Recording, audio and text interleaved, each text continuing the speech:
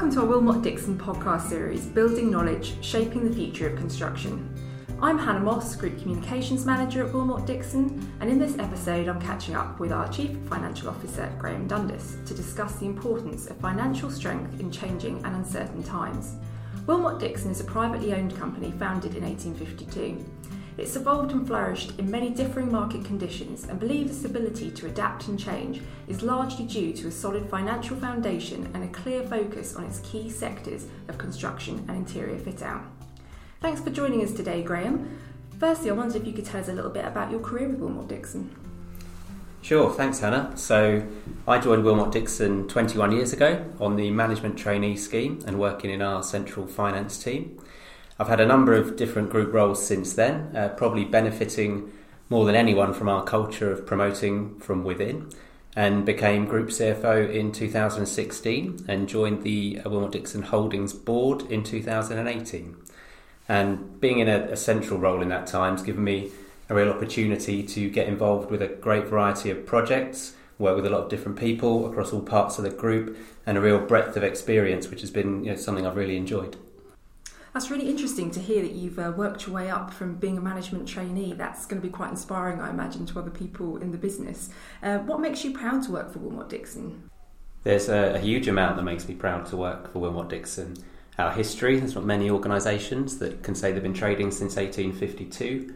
Our people and our culture, the positive legacy we leave with our buildings and in the communities we work in, the external awards and recognition that we receive, our sustainability achievements, both to date and our aspirations to become the leader in sustainable development, the fact that we always had a purpose beyond profit, all of which means that our reputation with all of our various stakeholders is second to none, and particularly true with our banks and credit providers who I deal with regularly and really do consider us to be the best in class, which is obviously more important today than ever before. Absolutely. There have been some well-documented casualties in the construction industry recently. Why do you think this is, and what do you think makes Wilmot Dixon different? Yeah, it's no doubt been a really challenging time for the industry in the last few years. As you say, we've had some high-profile collapses and others that have had their struggles and continue to do so. As always, there's a number of issues that contribute to corporate failures, but the most consistent themes that I've seen in our sector have been chasing turnover and rapid growth, taking on too much risk, being too aggressive in accounting policies, making significant investments in acquisitions, and taking on too much debt to fund that expansion at a time when debt was readily available and cheap.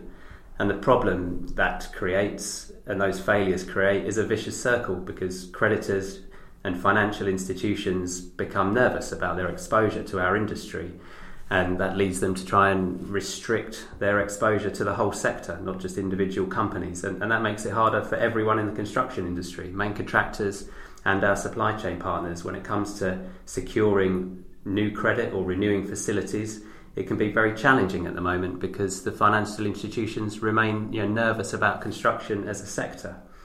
And there's a huge number of factors that make Wilmot Dixon different from those that have collapsed and those that have had their struggles. And just some of those features, we target controllable organic growth. We never set ourselves aggressive turnover growth targets. We're only interested in a sustainable bottom line.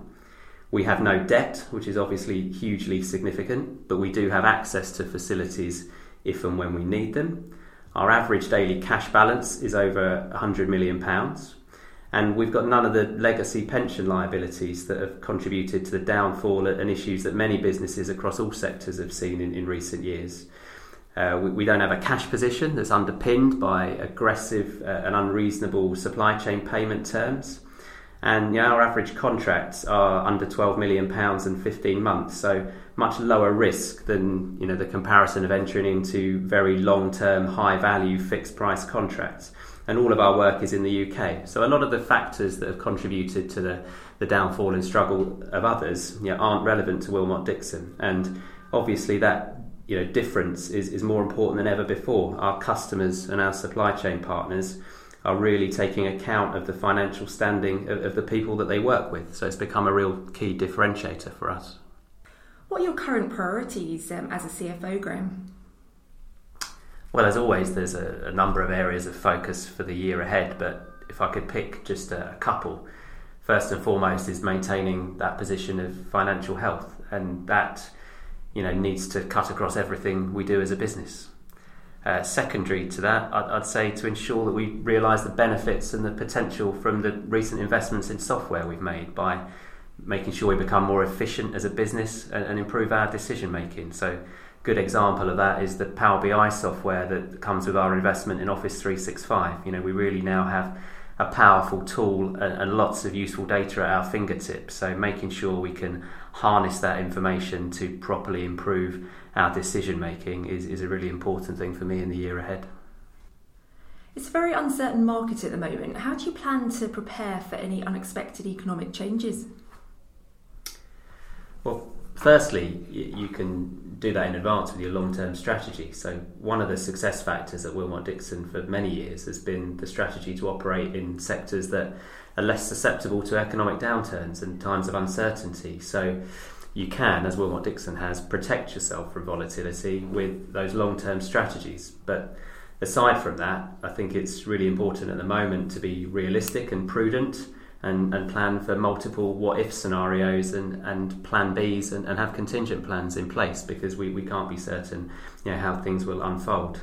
I think it's also really important at the moment to acknowledge the significant impact of that risk on our supply chain. They invariably carry much of the risk in operating on fixed price contracts and being accountable for adequate and timely supply of labour and materials. So we need to be aware of the impact on our supply chain and ensure that they're well positioned in this market as well. Wilmot Dixon regularly ranks as one of the quickest, if not the quickest payer to its supply chain by Build UK. How important is it that we maintain this position? Well, it's important to remember that the league tables have been made possible by the recent legislation that requires all large UK companies to publish data every 6 months on their payment terms and how they're performing against them. I think what's then really interesting about the Wilmot Dixon statistics, as well as being arguably the best in the industry, is that they've been very consistent from day one. And the reason for that is we've not made any changes to our processes or our payment terms in light of the need to make our performance public. In fact, we've benchmark payment performance of all of our LCOs long before the legislation was even considered.